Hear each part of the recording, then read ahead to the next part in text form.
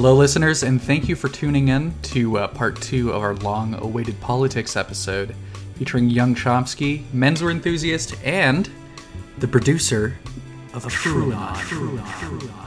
Last episode, we spoke with young C about how his interest in menswear developed, the reactions he gets from his audience online, and his personal philosophy when it comes to getting dressed. This week, however, we are getting deeper into our main topic. We're getting deeper in the paint. We're going to be talking about labor issues, PR, and the utility of looking cool when you're part of a political movement. I thought it was a really great episode, a really fun discussion. So I don't want to keep you any longer, so let's just get into it. Here is the episode.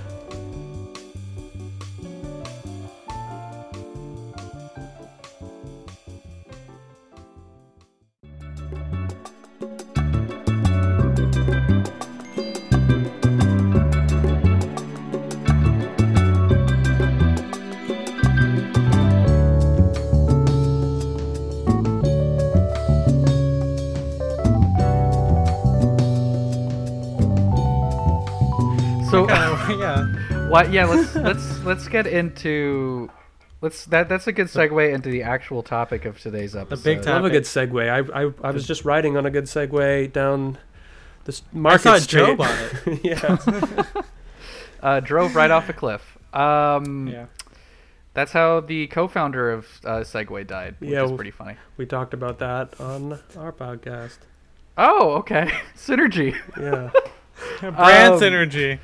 Yeah, but so we had you on to because again, you kind of at an interesting intersection, which is, I mean, left-wing politics, art, and technology, culture. Exactly. There you go. Science, technology, engineering, and mathematics. Yeah. No, but yeah, like menswear and left-wing politics, which again, you don't really never the two shall meet usually. But in your case, they do meet all the time. Every day. That's right. So if we get into the bigger overall topic in here, you kind of talked about the aesthetics and politics. Maybe we could dive more into that because the left. So full disclosure, because this is probably the second part of the podcast. We did record this. We attempted to record this earlier, but then we had some audio issues, so we're doing it again. And this is round 2, baby. Lost. Equipment malfunction. Yeah, we had interference from potential state or non-state actors. Exactly. We're still going to be doing a full forensic investigation to determine. They didn't want this episode to be released. No. Yeah. I did just watch the episode of Veep where Selena tweets about her boyfriend and her political opponent, but she does it openly and then she blames it on the Chinese, which is crazy. That's a pretty safe tactic in this. I mean, it's I wouldn't be surprised if that actually. I'm sure it does happen. Yeah, it actually does happen. But something we talked about the last time was how again we're generalizing here. We don't mean it in any kind of ill will, but the left doesn't really have, at least the current left doesn't have a cohesive look to them, while the right has been trying to capture that kind of. And I mean, it's again, it makes sense why that is not the case, because chances are, right, if you are any kind of I'm going to say that again, left wing radical in the United States, things are probably not going great for you. And that's how you reached the conclusions that you came to politically. So again, it makes sense that there's a lot of people on the left who can't afford to be into clothes, right? At the same time. Or it's kind of like sometimes it's not really something you don't really think about, right? Like, it's like if you're in a spot where you don't have the money or you don't have the time to do it, you don't really think, is this trouser the right rise? Or even in streetwear, right? I mean, it's kind of a catch-all for the left, but then the right. Again, I'm looking just kind of back over the Tiki Torch stuff, and especially Jordan Peterson, which if you watch our stream, that we do not like Jordan Peterson at all. But he's a great example of a guy who, if you read his little feature, I think in the New York Times, something like that, someone said that he went from wearing wearing kind of schlumpy suits to he went through an image consultant or something where he starts wearing these double-breasted vests and stuff. And he even said that he's trying to dress quote old school. and approach it that way so people can tie in his conservative, even though he doesn't call it that, his conservative right-wing politics with like a new, like they repackage something that people can get into now and be like, oh yeah, that's logical, and and look at him, he's a professional guy, right? And especially now with the Hawaiian shirt stuff too, right? That's kind of like a thing there. That's been up a lot recently. There's this weird right-wing militia, the Boogaloo Boys, who kind of adopted Aloha shirts, and now all of a sudden you see like people on Twitter, you see the New York Times saying it's like, okay, well you gotta get rid of these, like no one can wear them anymore, they've been tainted, which right. I mean, we don't think that's the right way to approach a lot of things. Yeah, but there's a lot of stuff in there. So when we start with like this aesthetics, again, I think the Boogaloo thing with the Aloha shirt calls back to what we were talking about in the prior part, where it's like saying that layering shirts is like Steve Bannon or something. Maybe it feels that way if you're not used to seeing Aloha shirts. But to me, wearing Aloha shirts is like very normal, or I think probably to people who live in the Pacific Islands, of course, which is people who I saw really pushing against this. So the idea that now some guys with guns like own that image is completely absurd. After like 3 weeks of people knowing about them, right? Like it's just like, okay, right. But people have this weird knee-jerk thing where they're like, again, because their perspective, they don't have a strong association with that, so they're like, oh, now this is imprinted so strongly on me, like, oh, you're Steve Bannon, or like you're a Boogaloo guy who's wearing that. It's like, no, I'm not. This is just a look. Or again, I'm kind of in dialogue with something much older than this thing that you're talking about. And I also wanted to echo, I think, Spencer, your point is very well made about the idea that the left is not cohesive or not fashionable in general. I don't want to seem like we're being too harsh or too critical. I think it's kind of a microcosm of the structural barriers or difficulties of the left movement, such as it is in general, right? Where the right-wing conservative movements have institutional support. They will get funding from billionaire donors. For example, something that comes to mind is like Turning Point USA, aka Toilet Paper USA. That's an organization where they are meant to be on college campuses and represent, conservative thought on college campuses. And it's like, this is the new generation of kids who are actually hearkening back to, right-wing libertarian values. But it's totally astroturfed. They get funded by people like the Kochs, and they are getting millions and millions of dollars. There is no institution that is putting money like that into left-wing organizations because... Unless you count George Soros. Yeah, well, so you're kidding, but, I mean, George Soros is a billionaire who funds, Democratic Party and kind of socially liberal causes, and then has become this kind of boogeyman for the right, and also ties into these anti-Semitic conspiracies because he is Jewish. But there are literally nobody who's a billionaire, because the mission of when we use the term the left, we are not talking about the Democratic Party or of course, liberals. We are talking about socialists, communists, anarchists, people who want to expropriate the wealth of somebody like a George Soros or like the Kochs or anyone who's a billionaire, and redistribute it. So they're never going to have that support. And so that is true whether you are a media organization, you're somebody who's trying to do a Patreon. If you're lucky, like me, you can find enough of an audience, subscribers that can keep you afloat, but we're still very much small potatoes. Right. Okay, so having said all that, we were trying to talk about aesthetics and... Like in the left and the left and stuff. Yeah, well, I think... Sorry, go ahead, Ethan. Well, I was going to say, like, when I think of, like, the left, or, like, the memes of the left, it's always very, we want to call it the dyed hair, kind of like punk, but, like, not really, kind of like the nerdier punk kind of aesthetics to it, I mean, again, punks, they're left-wing, at least in the past and whatever, but then when you compare that to, to say the right, they're always trying to portray themselves as, like, something that's kind of got this, well, like you said, it's establishment stuff, right? And you look presentable. They love authority, so of course wearing a suit is kind of like a symbol of that. And yeah, I mean, it's like there are many like right wing groups that have kind of like uniform, like the Proud Boys with their like Fred Perry, not Fred Perry. Is it Fred Perry? Yes.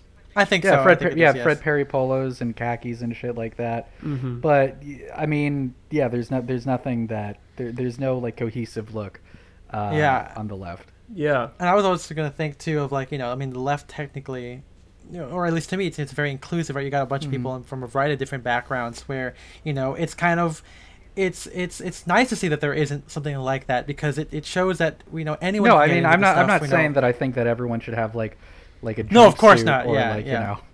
Yeah, but I'm just saying, like, it's just interesting to think about, how technically to some and of that's these what people, this podcast is. It's just a list of things that are interesting to think about. Yeah. Well, I mean, I think it is. Yeah, you do come up against some interesting tensions, right, between the idea of creating a cohesive movement, which I think cohesion and discipline are good things, which again, it's almost kind of silly to talk about the left as though it's some kind of like it's a thing, because I think at this point in history especially, it's very much I don't know, I don't want to be so negative and pessimistic, but like, in the United States, like what we talk about as the left is not really like a left movement. Yeah, there hardly is one, right? I mean, the DSA is the largest socialist organization in the country and has 70,000 members, but it's very heterogeneous even among the DSA. It's not, I mean, it won some power in recent elections in terms of getting members into various offices, but still, we don't have a left party in this country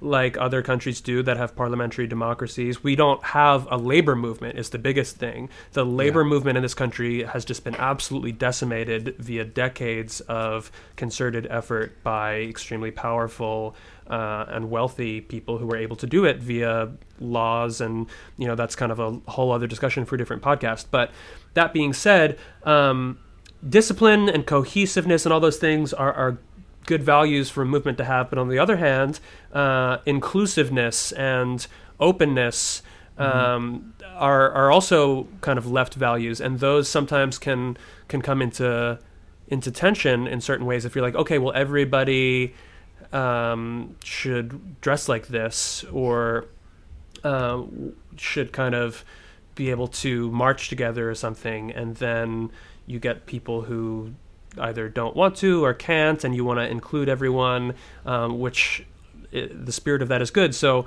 I don't know. It's kind of very abstract at this point. But obviously, if you are like a kind of racist, fascist organization that can just say, we essentially want everybody to look like this, and you just exclude everyone who doesn't, you can be super cohesive in your appearance and behavior. But yeah, I do think that those kind of things obviously help an organization in some ways achieve effectiveness if you can create a kind of group identity, and you create some cohesion within an organization.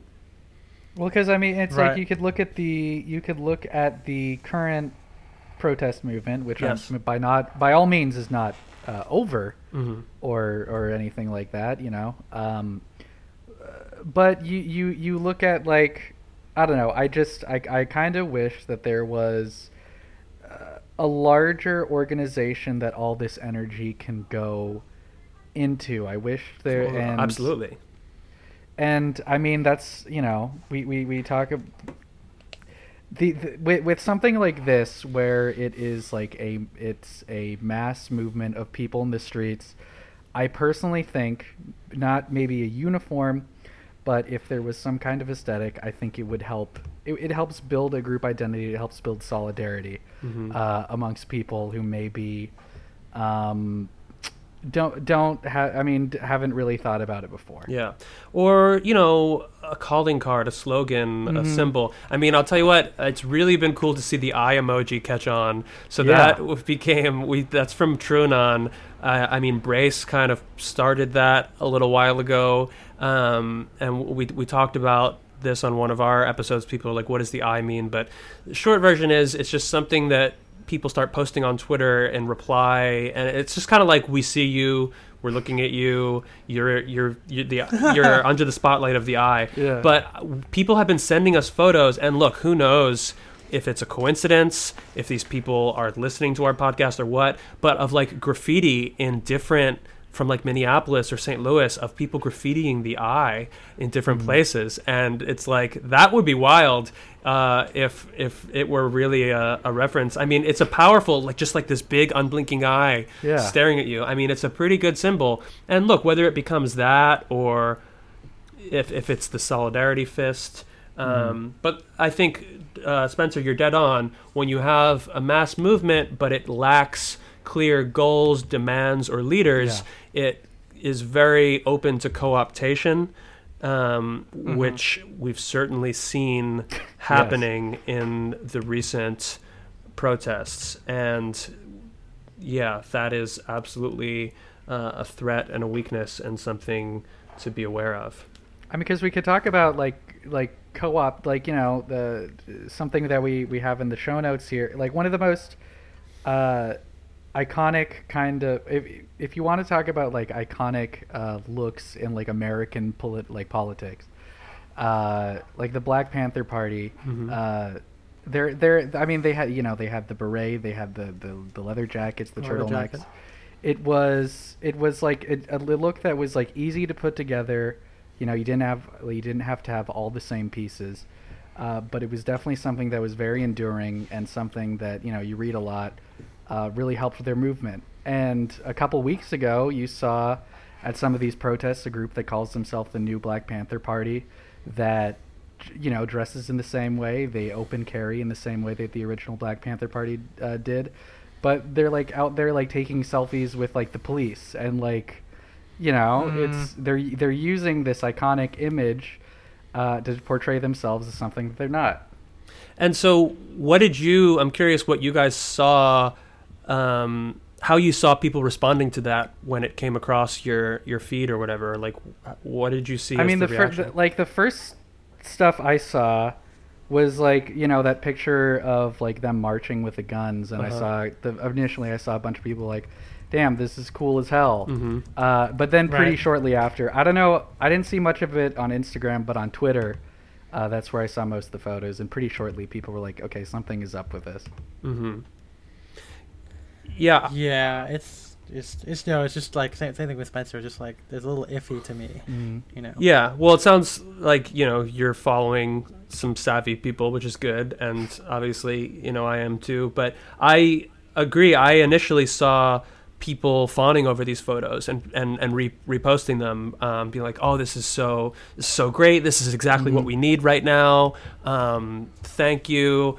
And I think there's a lot that could be said about this. I think the positive thing we can take away from this is it speaks to the power of aesthetics and imagery and looking cool. And we should not underestimate that. No, and I mean, I think it's a good way to put it. Not that everyone has to have a uniform, but everyone should try to look cool, because you know what? That's how you get people on your side. You look cool. Yeah. Yeah. Again, I think it's like what I was saying earlier. I think we dismiss that at our own peril, because we are trying to communicate. When we are doing a march, when we are doing an action, we have a message, right? We're not out there just, it's funny. This reminds me of kind of an argument I had with somebody I was dating a long time ago, who said something like, I had done a thing where I was like doing a direct action at an ICE facility and doing a human chain where we blocked off the building, and it was a good thing, but it was like people risking arrest. And she said to me something like, well, that's your hobby and I have my hobby. And it really what it became kind of a conflict because it was like, well, this isn't my hobby, you know. I don't go and march because I enjoy marching.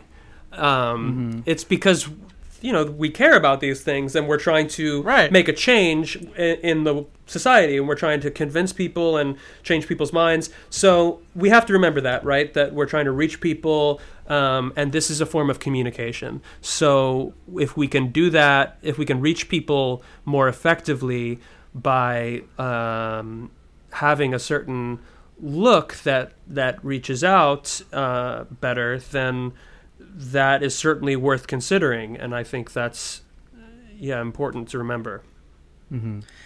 That subject of like looking cool, because you're kind of, you know, becoming this, as UMass followers, kind of, you know, a figure in the left cohort and everything. Is it subconscious to you that you think that maybe like, okay, it's kind of like a novelty of being a left guy wearing like a tie, and kind of like, you know, even though we talked about briefly, like, you know, we don't believe that necessarily like the trad looks are inherent of the right. But do you think that plays a little bit part into how you approach your style? Like, you know, I'm doing this and I'm have these left-wing politics, and it's cool to be a little bit of a novelty in a sense? Well, it's similar to how I feel being, or there's echoes of how I feel being in tech or in San Francisco, right? It's very easy to stand out in that environment just by, you know, the baseline being what it is. If you put on a tie, immediately you stand out, right? I mean, if I went to the world of finance in New York, I would also stand out, but for being casual, you know, for having like a loud sport coat and not patch pockets. Yeah, exactly. Then they would be like, look at this guy with his patch pockets. But here, whether it's if I go to a DSA meeting or if I walk into a tech office, they're like, oh, who's this fancy lad? With his tassel loafers, fancy lad, with big swinging tassels over here. So certainly it's a way to get attention, and whether, and I guess I'm aware of that, and I try to use that, take advantage of that in a good way. I certainly am not trying to take up more space than I deserve or something, which can get maybe somebody would upset people or something. I don't know. I mean, I'm just dressing how I like to dress, but how you want. Exactly. Yeah. But I'm certainly aware of the fact that it is going to stand out a little more because of the kind of standard set by my cohort and my environment. And if that makes me heard more than I would otherwise be, then great. I'll hopefully say something that needs to be heard by whoever's going to listen.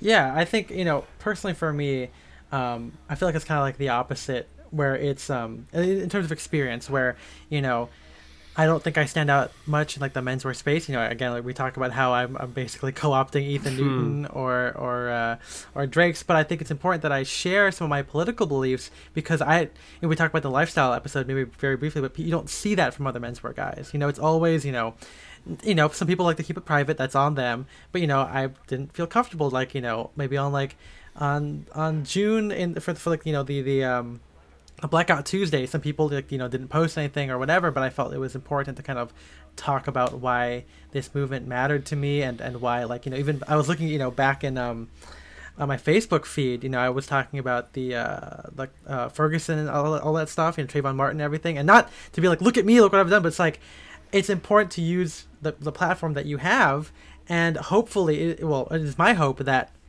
it kind of helps other menswear guys kind of come to that realization, like, if they are left, because again, like we said earlier, lots of guys in our group, at least, they're starting to get radicalized a little bit. They're starting to break out and think about things in a new way, and that's cool. And maybe we wouldn't have talked unless they had read the blog before or something like that. And I think maybe this isn't super pertinent to the discussion, but I think the reason a lot of menswear guys don't really share politics, especially some of the more established guys. I mean, so like think about like Kraft at Home or whatever, like the series where hotel mogul Robert Kraft takes you through his like many mansions or whatever. Oh, that guy. Yeah. So there are a lot of menswear guys who are very well off, and I think their politics and lifestyle, for some menswear guys, might like horrify us if we learned them. Yeah.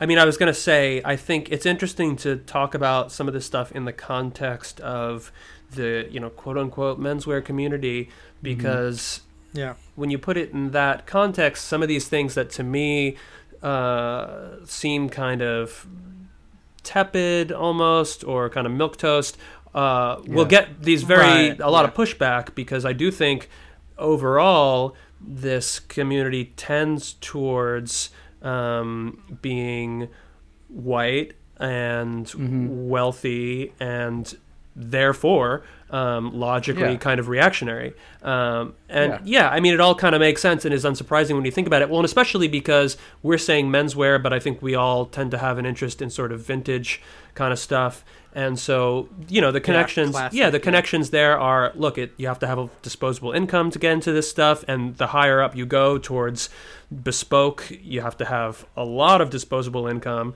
And, wealthy people have wealthy people's politics, which means they're not going to be left. Or maybe they think, there are wealthy Democrats, but again, Democrats are not the left. Those are people who want to, maybe contribute to social causes and do like philanthropy. But again, this is kind of another topic, but philanthropy is kind of a scam, like a tax scam. But they want to maintain their wealth. That's the bottom line. These people are at the top of the hierarchy socially, and they want to stay there, which is kind of very coldly rational, right? Like, they do not want to change the structure of society because they might not be at the top anymore. And then again, of course, when it's mostly a lot of white people, of course there, I'm white. Of course there are white people who are not racist or involved in like anti-racist work, but they have not experienced racism directly, anti-black racism. So when we're talking about like Black Lives Matter stuff, a lot of rich white people aren't getting it. And then when we're talking about vintage stuff, I think for all of us, it's like, well, we're into the aesthetics and it's pretty much ends there. But there's definitely a cohort of people who, for them, it's about this kind of false, like fictionalized nostalgia where they bring quote unquote vintage values into it. And they think like, oh, well, in the 50s, like they hearken back for the social order of decades past, not just the clothing. Because they literally, again, think of themselves, especially people who now maybe are not at the top of the social hierarchy and feel put upon, they feel downtrodden because of that. But they think back decades ago, before the civil rights movement or before feminism or whatever, well, that's when they would have been in their rightful place at the top, So I think that's the kind of barely veiled sentiment there. It's like, well, before society got out of hand because we gave too much equality to homosexuals and blacks and women, that's when I'm putting words in the mouth of someone else here to be explicitly clear. That's when I would have had my rightful place at the top of the household and society, is sort of, I think, the sentiment of some of these people who have this real, like, vintage clothes, vintage values, vintage mindset kind of thing. So, definitely. None of it's that surprising. And so we see that, and then, you just say, like, hey, Black Lives Matter, and people get extremely flustered by it when... and they want to like, it's like debate me, and it's like, shut the fuck up, man. Well, I mean, that's kind of one reason why Spencer and I have stopped associating largely with the vintage community in Southern California. I don't know if we've talked about this before, but like the New York scene seems to be very like liberated. There's a lot of like queer culture into the vintage community over there, like burlesque, which is really great. But in California, maybe it's because it's a blue state, so like the real punk rock is to be conservative kind of thing. Because I think the reason is that, I mean, I don't know this for sure, but there's probably roots in like in queer culture to like the vintage scene in New York, where in California it mostly comes from the swing revival of the 90s. So people who got really big into like fucking cherry poppin' daddies in the 90s and then like never gave up on it. Like that's what the scene in California is built on. But like you say, these people want to go back to the old order. I mean, it's very prominent in the whole vintage circles, whether it's thinly veiled or overtly veiled, but there's also like, it comes with new people getting into menswear, because it's kind of a similar mindset where, well, back then they wore suits, and that was when life was good. So if I wear a suit, I'm kind of like, getting into that. And I'm remembering this, we watched it on stream, but it was a Gentleman's Gazette video about his favorite movies from the 1970s to the 2000s or whatever. Decent video, good pics, whatever. But the comment section was pretty bad, and they really hated a lot of like the 70s films, and they said that like American culture died in 1964, which is when the Civil Rights Act was passed. Man. And it's literally like a guy literally put like R.I.P. America 1776 to 1964. Okay. And like that is just, it's insane to that people are like that. But I guess I can see it if you're into this whole idea of like dressing up. It comes from this kind of, I call it like infantilized kind of thing of like, well, I'm going to be better than other people. Like it's about putting other people down instead of like an expression of personal style. And that's, again, if that's like, your case there, then of course your politics will align with putting others down, like capitalism. At the same time, though, I think if we were to try to understand where that comes from, I would speculate that the kinds of people who feel that way are people who, again, in the present day, are not well off, right? They are not people who are being treated kindly by society, however you want to put it. I mean, I don't know, my mind is going to like Joker, but like when you have somebody who people want to find something to blame, right? And that is natural. Right. And there are, correct things to blame.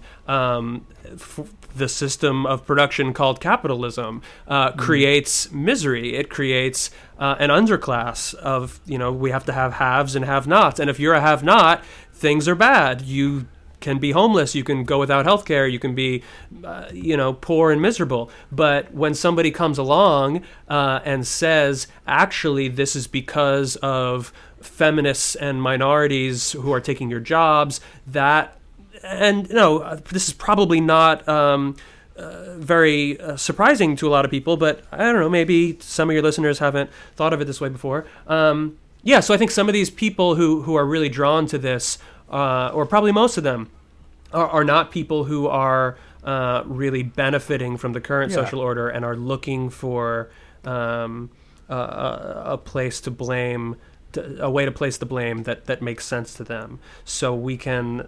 Of course, one way to think about solving that, of course, is if we provided for everyone, that kind of takes the wind out of the sails of people like that, and it also takes away some of their power too by lifting up the other people who are oppressed. Like if I am a historically oppressed minority. And there are systems of society that are keeping me down, preventing me from getting housing or loans or whatever, and I eliminate those structural impediments, all of a sudden some asshole who doesn't like me, well, I can't pass a law to make him like me, but if I pass laws that make it so that now my barriers to housing and healthcare and education are gone, this other guy's personal animus is a lot less powerful. And so, this is kind of an argument for social democracy, if not socialism, communism. Right. But yeah, that's another way to kind of think about it and contextualize it. Oh yeah, like there's so much anger and resentment from, like, again, going back to like the Proud Boys or whatever. Because I mean, things aren't going well for anybody right now. Yeah. And if you grow up in a society where you're supposed to live a better life than your parents or whatever, you're supposed to inherit the world and all of this, you don't. People get people get angry, and you have to reach them before bad people do. Yeah. Yeah, and that is exactly why I try and share stuff, just because I know, like, I mean, I was literally there. I'm sure I had some conservative views when I was, in high school or something like that. Like when I'm wearing a suit, like, well, I'm better than all those other people out there, and I gotta I don't think this whole thing. think even though I'm a Filipino, I would never have the same kind of power as the white people that I was trying to dress like or something. Well, on that note, I don't think I got any more reactionary than just thinking the clothes used to be better. Yeah, as I don't think I ever was like, oh man, if only it was really back then. Yeah, but Ethan, just briefly, I do think what you just said kind of made me think of this, that there is something too about and I guess for me it's not that significant because anybody who sees me, I'm white, but like there's an element for some of us of reclamation, I think, of this kind of style, right? So I'm Jewish, and my grandfather wouldn't have been allowed into the country club where the WASPs would have dressed the way that now I think it's cool to dress. Right. So a little bit, I mean, obviously, again, for somebody who is a visible minority, who is Filipino or black or something, I think that is a much stronger type of reclamation. But I do think it's kind of fun to think of it that way, because certainly, my great grandparents immigrated here, but definitely I know that my dad, I'm lucky I grew up in a town with a lot of Jews, so I never really faced anti-Semitism, and without getting into a whole spiel about what it's like to be a Jew in America, I've always been super privileged and never really faced that. Some people do, but not really. Jews are pretty well off in general these days in America, like white Jews. But yeah, that was a thing. When my dad was a kid, he had people that were like anti-Semitic. And so, yeah, that's kind of a fun thing for me to think about. And I have heard that similar sentiment from other people who are racial minorities in the menswear world, that it is kind of a reclaiming that kind of thing, as well as the fact that, as we've talked about before, these styles were never wholly owned by white Christian conservatives. You can also go back and find plenty of photos of non-white people looking extremely cool in mid-20th century, which are great inspiration. So again, this is like, we don't have to allow people who are our ideological enemies to own these things, that we have just as much right to as they do. Yeah. I think that's also, again, one reason why I stayed in the vintage community is as far as I could, just because other than just being kind of lonely, there's not a lot of young people in it anyway. But, there is that kind of thing of, you make a friend and whatever, and you find, showing them, hey, you can have these politics and dress like, dress like it was the 30s or whatever. Yeah. And the subject of POCs and looking sharp. We shared a picture on the Instagram of Tyrus Wong, who was a Disney animator, looking super cool, wearing a Spirit Point collar, runaway collar, over like a sport coat. And then there's also the Macintosh suit, which, again, I'm not entirely sure because this comes from an anecdote from another menswear enthusiast who is kind of like a self-proclaimed historian. But he, back in the 30s LA, the Macintosh clothiers, there's a lot of Filipinos in LA, and in the 30s they had a special model of suit that Macintosh made for them that, to me, it looks like a regular 30s suit. Maybe it was just a localized thing that they did, but it's it was, very 30s, pagoda-ish shoulders, but short in the jacket because, swing dancing and just that kind of silhouette, and then long kind of wide leg but flared trouser. And it's there's a couple of pictures that I'm going to put in the show notes of Filipinos wearing that type of suit. And it's kind of cool. For me, it's wow, I'm sure at some point when I was a kid, I was oh, I'm trying to dress, quote, white in a sense, right? But then no, it's I'm trying to dress just as a Filipino would back in those days. Might be, just because suits were a big thing, and we talked about on the stream about if our suits a symbol of Western superiority. We kind of talked a little bit about that the last time or the previous recording of this. But I think it's it's like reclaiming it, and it's just an expression of personal style, because like no one has to dress like this. We live in an age now where you can pick your aesthetics, and they can be independent of your politics or what you view as right in the world, because there are good people who wear suits and there are bad people who wear suits, you know. Yeah, that's very true. Like, that's one of the defining features of the modern, well, you know, quote unquote postmodern era that we're living in, right? That there is no more monoculture. Everything is accessible all the time. And so that kind of applies to music, it applies to art, it applies to style. I've had people sometimes make comments to me, which I get what they're saying, but I also find it kind of weird. They're like, oh, you're dressing like that in San Francisco or something? And I'm like, yeah, because I can. Well, you know, because I can go on the internet and see, I don't know, because they're like, oh, well, you're dressed up like you're in Italy or like you're something. And it's like, yeah, well, that's the cool thing, is that I can do that. And listen, so can you. Yeah, I don't know. I think that's very normal. And again, that is one of the features of the present moment, is that we can combine everything at once. I can kind of combine, and personally, I mean, my approach to it is I certainly don't try to dress head to toe imagining that like I am in the 1960s or I am in Italy right now, but I do like to incorporate those things, and I think you guys do similar, because I like to imagine it's like a little, you know, like you're a jazz guy and you do a little lick quoting from another tune. It's an illusion, it's a reference, it's a being in a dialogue, and I think it's reference is a great way to put it. Yeah, and I think it's such a cool feature of this moment in time, that you can be constantly all at the same time referencing everything at once, or multiple different things from different periods, and we're not stuck in one time and place, and that's fun, and it's liberating. And I think to kind of push back against that, I mean, the far end of that, and again, I've gotten these comments too, are like, oh, I mean, the most classic is like, what are you wearing boat shoes for? Are you going on a boat? And then, of course, you can kind of take that to the extreme. It's like, well, what are you wearing? You're wearing chinos? Like, are you in the military?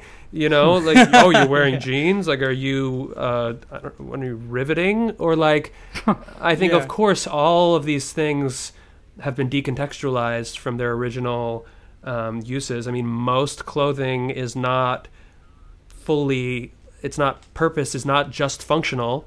It might have some function, but a lot of these things originally were very functional and now are fashionable as well as partly functional. And I think it's weird to take this purely instrumental, purely functional point of view towards clothes when you can take this much more freeing, kind of liberating view where anything goes. So yeah. Great song. Yeah, Cole Porter. Indiana Jones Temple of Doom. Yes, that too. Yeah. What were you gonna say? What were you gonna say, Ethan? Well, I was just gonna say, you know, I get a couple of people who come in the DMs like that, you know, just like Young Chomsky said, or YC as we call him. I think that might be the first time we said it this whole stream. Stream what? On Twitch? This is a podcast. But you know, yeah, I think, you know, occasionally I do get a couple of, like, you know, people in there who wonder about those kind of things, about, you know, the context of stuff, whether it's the political, you know, whether they do say, hey, that's kind of like a preppy thing that preppy people, WASP people are racist and right wing. Is it okay if I wear it? To just, you know, you're wearing loafers, you're not wearing slippers in the house, kind of thing, you know. So I think it's really cool to kind of blend all of those together, and I think that all of us here, you know, whether it's in the group or, you know, just on our own, kind of further that narrative that it's okay to kind of take it out of those original contexts and make it freeing and postmodern or punk rock. Yeah, and this is a bit of a tangent too, but this brings a thought to mind that I wanted to talk about last time we didn't get to, but I think about sometimes. Round two, baby. So it's the idea that your style and your clothing says something about you, which I think is true. I don't disagree with it, but I think there's a lot of nuance to that idea, right? Because I don't know. I think there's some extremes of that. Like, on the one extreme of that concept would be, I guess, going back to my hypothetical of like, I'm a Facebook engineer and I work at Facebook and I'm wearing a t-shirt that says Facebook on it. So that is a really explicit form of my clothing saying something about me. Like my shirt is literally telling you with words and logos, I work at Facebook, and then we can start to imagine kind of different degrees of decontextualization, and separation from that. Like imagine if I were wearing that shirt and I didn't work at Facebook, and somehow that were really obvious. Like I had a whole, like a sport coat and a whole menswear fit with the Facebook. Yeah. I don't know. That sounds like it would look goofy, but maybe there's a cool way to do that. Or, the person who gets the t-shirt from a thrift store that says like, I survived, Jason's bar mitzvah or something, and you're wearing that. We all know the ironic thrifted graphic tee. Right. Yeah. So then it's like your shirt is literally saying something, but it's kind of obvious that it's not literal. Or then you get fully abstracted where it's just patterns and silhouettes. And then what does your clothing say? Well, it might be saying the one person who takes it, again, very narrowly and says, oh, Steve Bannon, you're trying to look like Steve Bannon. Or, again, more broadly, well, you're referring to this kind of 80s preppy style, which means what? What does it mean? Well, if I know that you are not actually the kind of person who would have been a preppy, that kind of adds a layer to it. Or maybe overall, maybe it just means... overall, I think what I kind of got to in my own internal debate is what I want to be saying about myself with my clothes is that I am someone who cares about my presentation and that I put thought into the silhouette and the colors and the patterns and the shapes. And that is bottom line what I want to communicate. And I do not want to be the person who is like trying to give you this very direct, you should not be looking at me and thinking this guy's trying to dress like this person or trying to do this. But if it's making you think, oh, that kind of reminds me of this, but it's also a little bit like this, or what does that mean? Because, he's playing off of multiple different things. I think that's where it gets fun and interesting. But there are pitfalls where we can get too literal about it. And I think that's where your clothes saying something can get, I don't know, in my view, can kind of go astray. But yeah, I'm curious what you guys think about that idea of your clothes kind of saying something. I mean, like, I guess I know Spencer was going to say something, so I just took it from him. But, no, I very much agree with you because if you guys follow my Instagram, I like to show a lot of my interests, whether it's my very big critical look at film scores to Star Wars and whatever, and it's very important for me to present myself as a very multifaceted person that kind of doesn't fall into any like general nerd category or a menswear category.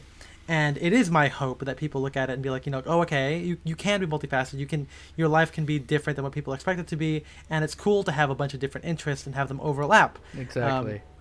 In my Twitch stream, I always liken it to like I've always had this kind of referential personality where whether it's in film scores, I like in the stuff that I write for my friends, I reference a lot of like my favorite pieces. It's one reason why I love Star Wars or like James Bond, where they reference each other, and why menswear seemed like a very a fitting hobby for me, where I'm able to eventually now, as I've come into like my own style, take everything I love from like the 30s, whether it's the spear point collar or the foulard ties that are unlined, to like the ivy sack jackets, to the wide leg dungaree jeans, right? It's all about doing all that kind of stuff. And I think it is a postmodern kind of approach to your personality, what you're trying to say about yourself. And if I'm a postmodern Marxist, which we all know doesn't really exist, but that then so be it, right? Like that's kind of like that's my point. Like pushing that like subversive narrative, like you can do it, and I think that's super important to me. I really I think something that is very cool about menswear is, as Ethan said, there is just so much that you can like pull from historically. Yep. And I mean, it's like it's there's that meme of the two people looking at the lists or whatever, and one person, like, I think it started out with just like colors, so one person sees just like red, blue, yellow, or whatever, but then it's like, no, this is like maroon, this is burgundy, like this is like sunflower or whatever. It's like, that's you know, we look at things as like, oh, this is like, you know, this is Italian style, this is like American, like ivy, this is whatever, right? But then other people look at it and just see like suit or whatever. But no, I mean, yeah, I think you're I like the approach that you have to it. I don't know how much I've personally thought about it before now, but yeah, in general, that's how I think I look at it. And to tie it back into thinking about aesthetics in the left, right? I think if we are thinking of, you know, why might we find the, you know, super generalized style of left fashion to be kind of lacking. Well, one of the things behind that, right, is that leftism, you know, whether we're talking about socialism, communism, social democracy, anybody who's part of the labor movement, these kind of things, these are, this is like a subcultural, or at this point in time, and this is not a compliment, right? It's become a subcultural movement in the United States, which is bad because that's a weak position as a result of the dismantling of the labor movement and the lack of institutional power. So we don't want, if we want to win, we don't want to be a subculture. But unfortunately, the left has kind of retreated into subculture. And part of subculture is having signifiers that show to other people that you're part of that subculture. And that's when you can kind of get into this stuff where, again, you're being very explicit in your appearance to say, like, let people know that you're communicating very directly, right? With your, I am dressing in all black and I'm wearing buttons and patches that with a circle A on it, or again, this is really cliche, right? But if I cover myself in buttons that show my organizations, you can look at me and know exactly where I stand on things. And that's obviously desirable, right? If I am someone who is part of something that's pretty niche and I want to communicate that because I want to meet other people, and I have walked around wearing buttons for DSA, and it has led to good conversations where people are like, oh, tell me about that. And then I've told them about it and brought them into meetings and they've become a member. So that's good. But, you know, you can take that to the point where you're covering yourself head to toe in it, and it's like your whole outfit. So I think if we're talking about fashion, I of course like to keep it subtle. I think if anybody's looking at my fits, you'll often notice when I wear a sport coat, I have a DSA pin that I will wear as my lapel pin. It's the DSA logo. I feel like that is, I don't know if that's like led to any great conversations, but you know, that's my way of nodding to it and being subtle. I mean, I also have full-on bread and roses tattoos on my forearms, but those are often covered. But yeah, that idea of subcultural signifiers and trying to communicate and signal with your clothing very explicitly that you are part of that kind of a thing. I see that as, I understand where it comes from, but I think it is not. You kind of wall yourself off from a position of strength that way. And where I would tend to want to see us go, and for all the baggage that this has, is we want to show that, look, these ideas are actually very quote unquote normie.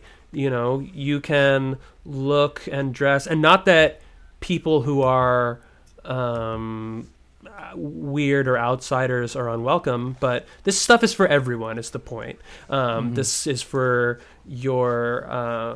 this is for black people, white people, people of all races, people of all levels of ability. This is inclusive, but inclusive means it includes. I mean, we got to be realistic sometimes, I guess, about demographics, meaning that like most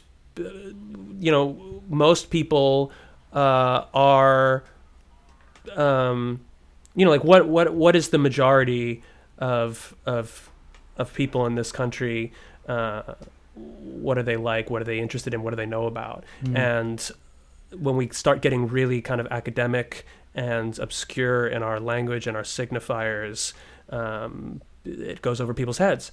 So we gotta be like, you can just be a regular dude wearing workwear or wearing a suit or whatever, and also be a communist. Well, because I mean, people like talking about like left-wing academics or whatever, but it's like every left movement that has actually succeeded in history was built on like farmers or workers, whatever. You need to be able to appeal to just the average person. Yeah, and it's easy to get yourself into, I don't know, to kind of step in it when you're talking about like the average person, because again, we want to include everybody, but and like the average person, quote unquote, is not something that exists, but so it's tough to be both broad and inclusive, I guess, is kind of what I've been trying to get at a couple times, but I don't know. Just the road is hard. that is a challenge. Yeah. So, speaking of the road is hard, something that we can touch on before we're close to finish off is the idea that there's no ethical consumption under capitalism. Yeah, I was gonna say, we've been talking about everything from the consumer side. But I mean, if we do posture as like as left leaning, like whatever, you gotta Great talk. Term. You gotta talk Great about term. labor. I'm sorry, guys. I got like fucking like 3 hours of sleep last night. It's another one of those shorts episodes for me. Which you don't know if this is coming before or after. It is up to you, because we did record an episode just in case this one didn't come out in time. So, fun little reference for you. So if you've heard an episode about shorts, then you already know it. If you haven't heard it, guess what? You got a surprise coming. You have no idea. Yeah. But yeah, so how do you reconcile being on the left and and consuming and everything, being cognizant over because I mean issues in supply chain and labor, and everything. Like if we want to talk about the fashion industry, it is a massively exploitative business. You have to do it has like its carbon footprint is just like enormous. What size is that? 13? 13. No, but as I brought up in the first time we recorded, that day that I had just seen like some infographic or whatever on Instagram. I didn't verify the truth to it, but some infographic that said that the fashion industry's carbon footprint is larger than the airline industry. That's crazy. That really puts it into perspective. Yeah. Well, I'm glad we're talking about this. So first of all, I don't think there are easy answers here. But I do think that it is, when we are talking about, I think this is a good thing for us to focus on as people who are interested in menswear and who care about the world and society.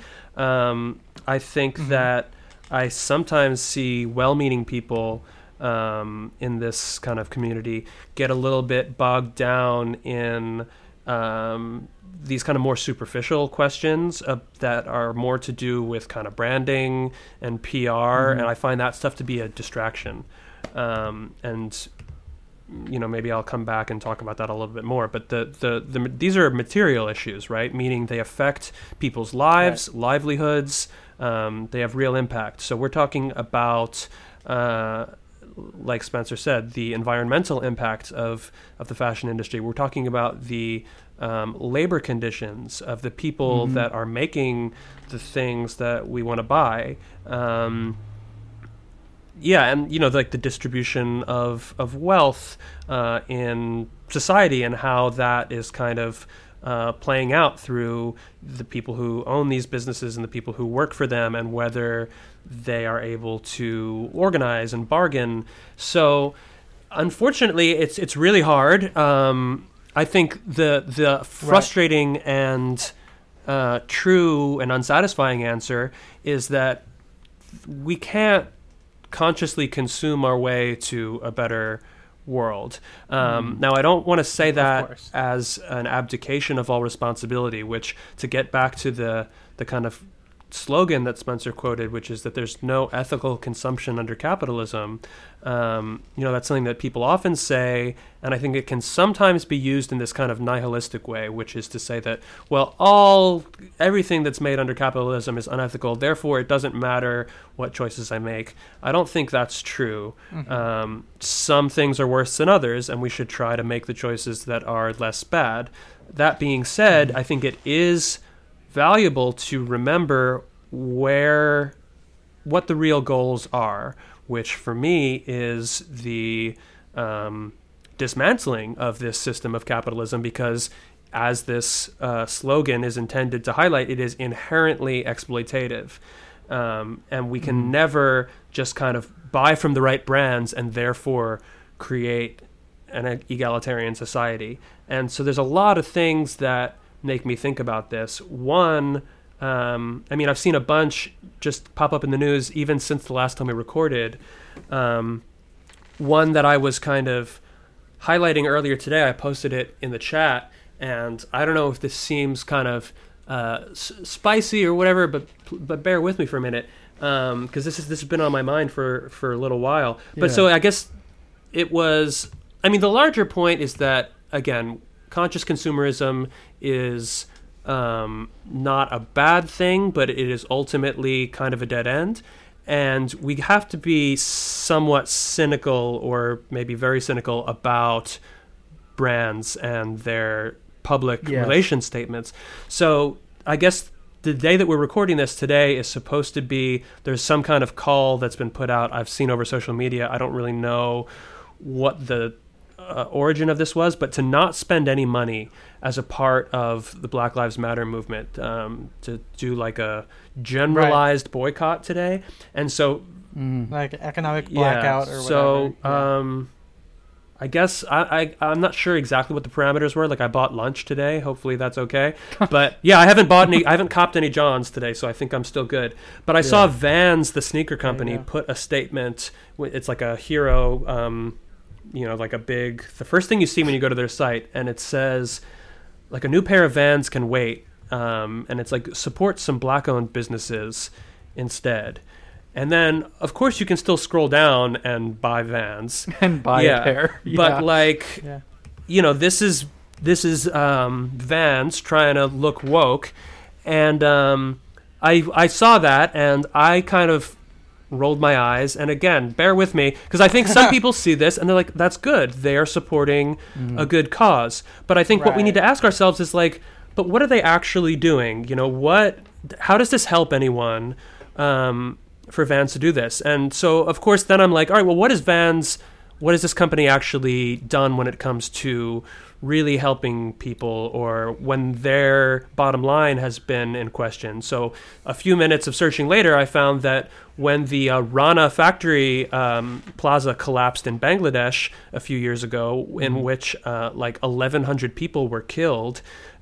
Jesus. Yeah, in the aftermath of that, there was a proposal put forth by labor unions to come up with this new safety agreement, and they tried to, their strategy was to get H&M on board, and then hope that everyone else would follow after that. And there was this big public pressure campaign, and H&M got on board. H&M being based, I think, in Sweden, or they're European anyway. But then what happened is all the American companies, including the company that owns Vans, decided not to sign on to this agreement because it would have been legally binding. And so they proposed this alternative where they wanted it not to be legally binding, and they wanted to put the responsibility on the individual factory owners. So they were like, yeah, actually, we have this alternative that's really not going to put any responsibility on us. So I think that's kind of a pretty powerful contrast, right? Like, they'll put a thing on their website that's like, support black-owned businesses. Of course, they're not going to prevent you from buying Vans today, but they're going to do it because, look, Black Lives Matter is broadly popular right now, especially, I would think, among the sort of people who are likely to buy Vans. So that is probably going to be a PR win for them. But then when it comes to literally protecting the safety and lives of the factory workers who are making their shoes in Bangladesh, which is not a big thing in the news that people are like marching for, they're like, not really if it's gonna hurt our profits. So And then again, to just push on this a little bit more, I've seen this kind of call over the past couple of weeks, and I think I'm less cynical about it when it's coming from individual people. But the idea that like support minority-owned businesses, they're saying that, and I think people's hearts are in the right place. But I think again, it's not like it's bad to support minority-owned businesses. Go ahead and do that. But I think that we again need to be kind of conscious of like, what is that doing? Because it's kind of, it sort of says, and you might think this is really, I'm being too cynical about it, but it's like, so Black Lives Matter is happening, and you're saying, well, buy from Black-owned businesses. So it kind of is saying, well, Black people deserve redistribution of wealth only if they are business owners. You know, like most people are not business owners, right? So it's not, again, it's not bad to support those businesses. That's fine. But my goal is to make society more equitable for everybody. And we do that through changing the system of production. We do that through changing laws. We do that through ultimately, deposing the ruling class, not just by diversifying the ruling class, which I would say is kind of the major difference between what we might call liberalism and then quote unquote leftism, like socialism or communism. Mm-hmm. If we just made all the billionaires in the world diverse, like a bunch of them women and a bunch of them black and brown, what have you, some people would be like, yes, that's so good, it's diversity. But no, that's not actually solving the problem, because they then still have all this power over the rest of us, the working class. And I think a lot of people probably have had the experience of having a boss who is not a white man, but is also still exploitative or shitty or abusive because they have power over you. And that is just the nature of that relationship. So I think, again, we have to be kind of skeptical of those kind of calls and remember that the focus has got to be on changing the nature of power and exploitation and not just kind of increasing the representation at the top of this hierarchy, but really dismantling that hierarchy. Oh, no, absolutely, yeah. I mean, I guess it's my hope that, it's more of like a first step thing in terms of being aware of the injustices and the inequalities, instead of if we just do this, it'll be okay kind of thing. I mean, maybe I'm not as cynical as you are just yet, And in terms of like the whole, performative woke brand thing, it's, of course I roll my eyes whenever it comes from a, like a fast fashion or something that, that's a mass market kind of thing. But when I see it in our menswear space, maybe it's rose-colored glasses, because again, I don't know the politics of everyone who works in it, even though I might be in, at least they're like colleagues of mine, if you want to call it that. Even though I might not have talked to some of these people officially, but it's I feel like it's a little bit nicer just because you see it. Maybe it is personally induced, right? Seeing if the Armory did it. I know that Mark Cho talked about redlining and everything, so I had never seen it before, but it's cool to see him kind of use the opportunity at least to talk about it. But yeah, so I mean, yeah, this does get to an interesting point, which is like, how much better is it to buy from a brand like Drake's or something like that, where maybe it's like, you don't, most people don't know like who the CEO of H&M or Banana Republic is. But if you are into menswear and Drake's or Bryceland's or the Armory, you probably know like the corporate hierarchy. Like that's exactly. I think what Ethan is maybe getting at is it just feels different when it's coming from a brand where you either know the person who runs it or just know of them, like have an idea in your head of them. Right. With these giant but companies. So even with those brands, I think that makes a lot of sense. But what we still don't know, and we kind of got into this in our conversation before, like, so I can get a sport coat from Spear and Mackay for some $300. Now, in many ways, similar sport coat from Drake's might be around $1,000. And so how, as a consumer, what do I attribute that difference in price to? I would find it very illuminating if I had some more information. I mean, a lot of these brands these quote unquote heritage brands do kind of highlight in their marketing, like, oh yeah, this is our factory and it's in this place in England. I mean, they certainly do talk about it's made in England or made in Italy, and I guess that's supposed to in some way justify the price versus Spear & Mackay is manufactured in China.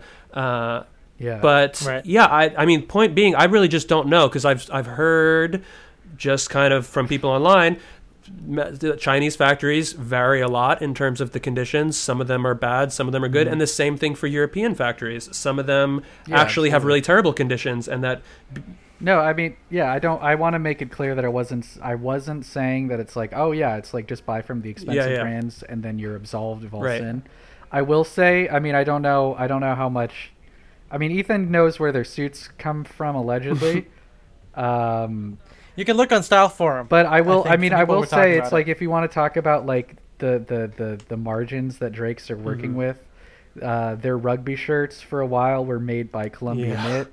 If you go to the Columbia Knit website, you can buy them for $70. Drake's was selling them for what, like $250? The like rugby shirt that I was talking about earlier is a Columbia Knit that I was wearing. Yeah, so it's like even these big brands that not big brands, these quote unquote friendlier brands, like with the human face, they are still just after the bottom line. That's what they're for. Yeah, because they're going to be inherently, for that, whether they are invested personally into it or they have. And Ethan, I want to say, I think your point is well made, that like if by posting on social media and talking about like, oh, support minority-owned businesses or whatever, if by doing that we can call attention to wealth inequality and educate people, I think it's valuable. But I think, I just, again, want to push back a little bit on the idea that should be the end, or that I think it might sometimes divert energy.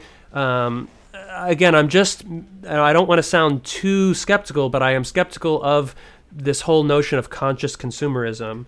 And the other thing, too, I want to kind of call out is, and I know, Ethan, you have kind of worked in social media, so I don't want to suggest that I am trying to say, like, this is some kind of manipulative or, like, conspiracy thing on behalf of brands, because I get that a lot of times these initiatives of saying when a brand posts like we support Black Lives Matter or some social cause, that is coming from people who work there who genuinely support those causes and have those politics.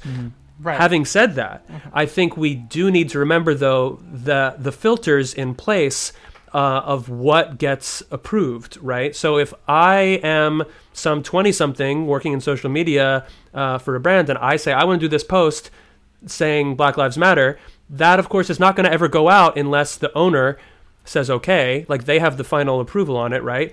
And the owner's not going to say okay if they don't think that the audience, the consumers, if this is going to go over well with them. And now, so you can make that post. Again, if you work for Vans, somebody at Vans came up with that.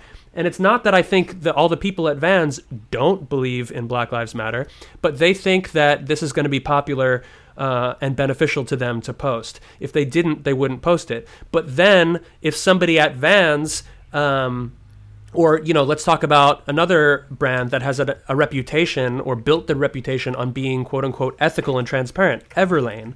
Okay, similar thing. We've talked about this before. Everlane was in the news not too long ago for union busting because their customer service representatives decided they wanted to collectively be able to bargain for better conditions. And Everlane, whose whole thing was about being ethical and transparent, they were like, no, thank you. You cannot actually form a union. We are going to fire you all. So that's what happens. If it were some plucky young person at Everlane saying, I think we should put up a statement supporting this broadly popular movement for social justice, they'd be like, yes, absolutely, let's post that. And it's not that it's bad or wrong or that the person didn't really believe that, but it's being filtered by the owner who is owns capital, and then even beyond that, they're being disciplined by the market, where it's up to, they have investors, they have shareholders, and they have consumers. So I think we should be wary of imputing too much. Brands are not your friends, I guess is what I'm trying to say. No. Like, yeah. I'm just like American, the way that brands try to come off as woke, it always it's like, I'm going to paraphrase like a drill tweet, which is a very fun and popular thing to do. But it's like turning a big dial that says social progress and looking back at the audience for approval. Yeah. Like that's what they're doing. Yeah. So what as we finish off, like what can we do? I mean, I think it's, I don't want to say like, oh, see, classic menswear is the best way to do it. I do think personally, buying vintage or pre-owned clothing is a good way to kind of go around that. We didn't get too much about buying like milsurp or whatever this time around, but there's a whole episode on that anyway. But there's that essence of not only like kind of recapturing the context and turning it into something new, but also like you're not openly contributing to all the labor stuff and all the supply chain stuff at some point in the supply chain there is going to be some awful things happen. Yeah, exactly. So I guess, do you guys think it's just lesser of two evils kind of thing, or that this is the best that we should do the best that we can? I mean, as much as our knowledge is. I think in general, I mean, it's like I agree with YC. It's like there are always, like, every option there's going to be some bad. You should do your best to support the least bad businesses you can. But I mean, it's going back to the whole thing where it's like, we say it's like, okay, well, it's less exploitative if you buy from a heritage brand or if you buy from a small artisanal brand or whatever. But like, the reason everyone shops at H&M is not because they make better clothes. It's because people can afford to shop at H&M. Right. And they can't afford to shop at the Armory or whatever. And that's, again, something that we would do well to remember when we're trying to, especially when we're trying to talk to people on the left. I think this is a common and an understandable reaction. It's like, okay, well, you're telling me that it's good to dress better and to look cool, and then you're talking about brands where everything's extremely expensive, and it's like, fuck you, I'm never going to listen to you again. This is absurd. And I mean, to be clear, this would be an insane discussion to have with just like someone at a protest. Right. It's like, hey, where'd you get those clothes? Have you heard of Drake's? Yeah. But if you, I got some shit from Drake's at 60% off from Nordstrom, although 60% off Drake's is still a lot of people would think like too expensive. Like if you're used to shopping at H&M. But yeah, I think buying secondhand stuff and buying vintage stuff is, if we're talking about the kind of like ethics of it, is really the only way to, I mean, I guess somebody who works in garment manufacturing would kind of push back on that. They'd be like, well, I'm not going to have a job if nobody ever buys new clothes anymore. So we can kind of, that's kind of a wrinkle on it. But yeah, look, the only way to be, have somewhat clean hands on that, so to speak, is to buy things that are already in circulation. And I do certainly try to do that. But this brings us back to the whole no ethical consumption. Like, the only way to be completely guilt-free is to go live in the woods and never buy anything ever. So I don't know. I don't think we should throw up our hands and not think about this stuff. I think we should continue to think about it. But I think the other thing is we don't solve these problems, again, by making all the right choices in what we buy. We solve them by getting organized, building a left movement, and changing society. So, yeah, I think it's good to buy vintage. It's good to learn as much as you can about the people that you're buying from, and sometimes understand that buying something more expensive does mean that it's better made and more durable, and that can be good because you're not going to have to replace it. But it doesn't always mean that. Buying the more expensive thing sometimes just means it's more expensive. So that also can be really hard to know, because obviously brands are not telling you like, hey, we're selling this at 600% of what it costs to make, or like this cost to make. The person who made this and who sewed it got paid exactly the same as the person who sewed this other thing that's 1/5 the price. It would be cool if we could know that stuff, and always am interested in hearing from people who have a little more inside knowledge in the manufacturing process.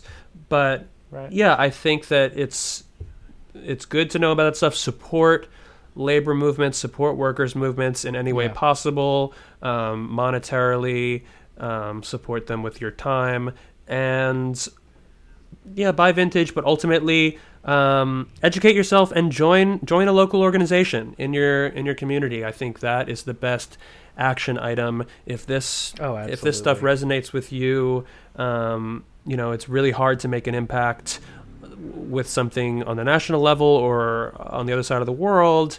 And it's great to donate money, and it's great to sign petitions. Although, I don't know, I'm pretty cynical about the value of signing petitions, to be honest. But going and showing up and meeting people in real life and being part of an organization that can mobilize.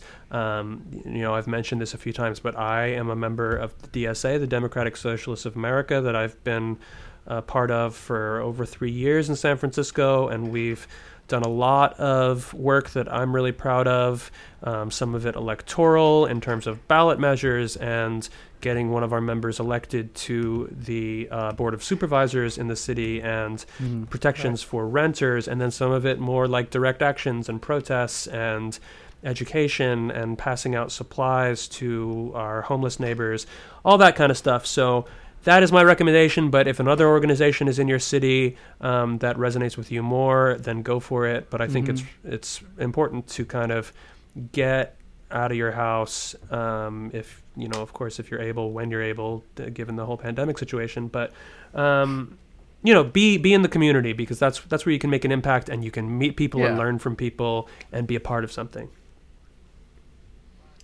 Wow, I feel like that's a great closing sentiment there. Yeah, exactly. I mean, it's like, I spent in right after the election in 2016, which, I don't know, like 2015, 2016 was like my political awakening, I guess. It was for a lot of people. In the eve of the, after Trump was elected, I was like, okay, I don't want to just sit here and feel hopeless or whatever, helpless. So I went out, I found there was a local branch of Socialist Party USA in Orange County. Fell apart after a couple months because there were like 4 members and 2 of them stopped showing up. But I mean, it's like, no, this year I worked with Students for Bernie on my campus. That was hugely rewarding. I'm talking to someone I know in the local branch of DSA, which is a lot more active than the SPUSA branch that we had. But if you can, I know that one of the like, in politics, it has been super helpful for me to actually be a part of something and do something instead of just sitting there and like reading about everything going on. Right. Because like it's no good doing that. It's no good just sitting there and worrying about politics and just like reading every article you come across. You're gonna feel like shit. Exactly. And as always, also share what you believe in and talk to other people, radicalize people, because your friends, right? I mean, that's kind of like a big thing too. Start with who you know and everything. And I'm very glad that a lot of us, I learned a lot from talking to Spencer, a lot from talking to YC and everything, and you disseminated that through to other people. So. And I will. I'll conclude with my slogan, which I'm always saying, which I didn't get a chance to insert until now, which is "Dress trad, be rad." That's the Young Chomsky. That's the absolute perfect thing. So so for people, if they want to find you, so they want to keep up with with your synth stuff, with your fits, where the best way to find me is on Twitter at Young Chomsky. It's YUNGCHOMSKY, and you can listen to TrueAnon podcast. It's at TrueAnon Pod on Twitter, and then you can find TrueAnon. It's like a play on QAnon, but True instead of Q. You can find it wherever podcasts are available, and so we are almost a year in. We're at like 80 some episodes, so. Yeah, we've been doing it for 3 years, and we're on episode like 45. All right, well, slow and steady wins the race. Slow and steady. I mean, guys, check out TrueAnon. Spencer and I were able to, I guess, meet YC for the first time at a live show that he did when he was here. That was January, right? January. When that kind of thing was still legal. and safe. Yeah, well, in the future, if you're finding this in the tape somewhere in the future and they're doing live shows, make sure you guys go check it out because it was a lot of fun and my first real exposure to all the Epstein business, at least on that level of it. So, yeah. Well, guys, thank you for listening. Again, you can follow us at Style and Direction, all spelled out. You can find it at patreon.com/Style and Direction if you want to contribute and get a cool bonus episode. We get bonus episodes every month. Again, not sure when this one's coming out, but so check your Patreon feeds and the Discord channel for that because you get access to our exclusive Discord where we all are on, and it's a lot of great stuff in there. I am at Ethan M. Wong. I am Spencer DSO. And we will see you guys in the next one. Bye-bye. You can say bye-bye too. Bye-bye. If you want to. There we go. Hey everyone, this is Spencer from the beginning of the episode. I'm just here to give a very special shout out to our Sadcast fanatics. That's right, the people who are part of our highest tier possible on Patreon for $10 a month. So big thanks, big ups, whatever you want to call it, to Seth Peterson, Austin Matlott, Eric Hall, and Shane Curry. So if you'd like to get your name read at the end of the episode by me or Ethan, either one I guess, or maybe MJ or Matt, hey, you're giving us $10 a month. You could get whoever you want to say your name. Anyway, go check us out on Patreon, Style and Direction. That's the name of the podcast. Our Patreon is patreon.com/Style and Direction. And sign up there. But anyway, that was the episode. Thank you for listening, and we'll see you in the next one. Bye-bye. Solo bye-bye for you.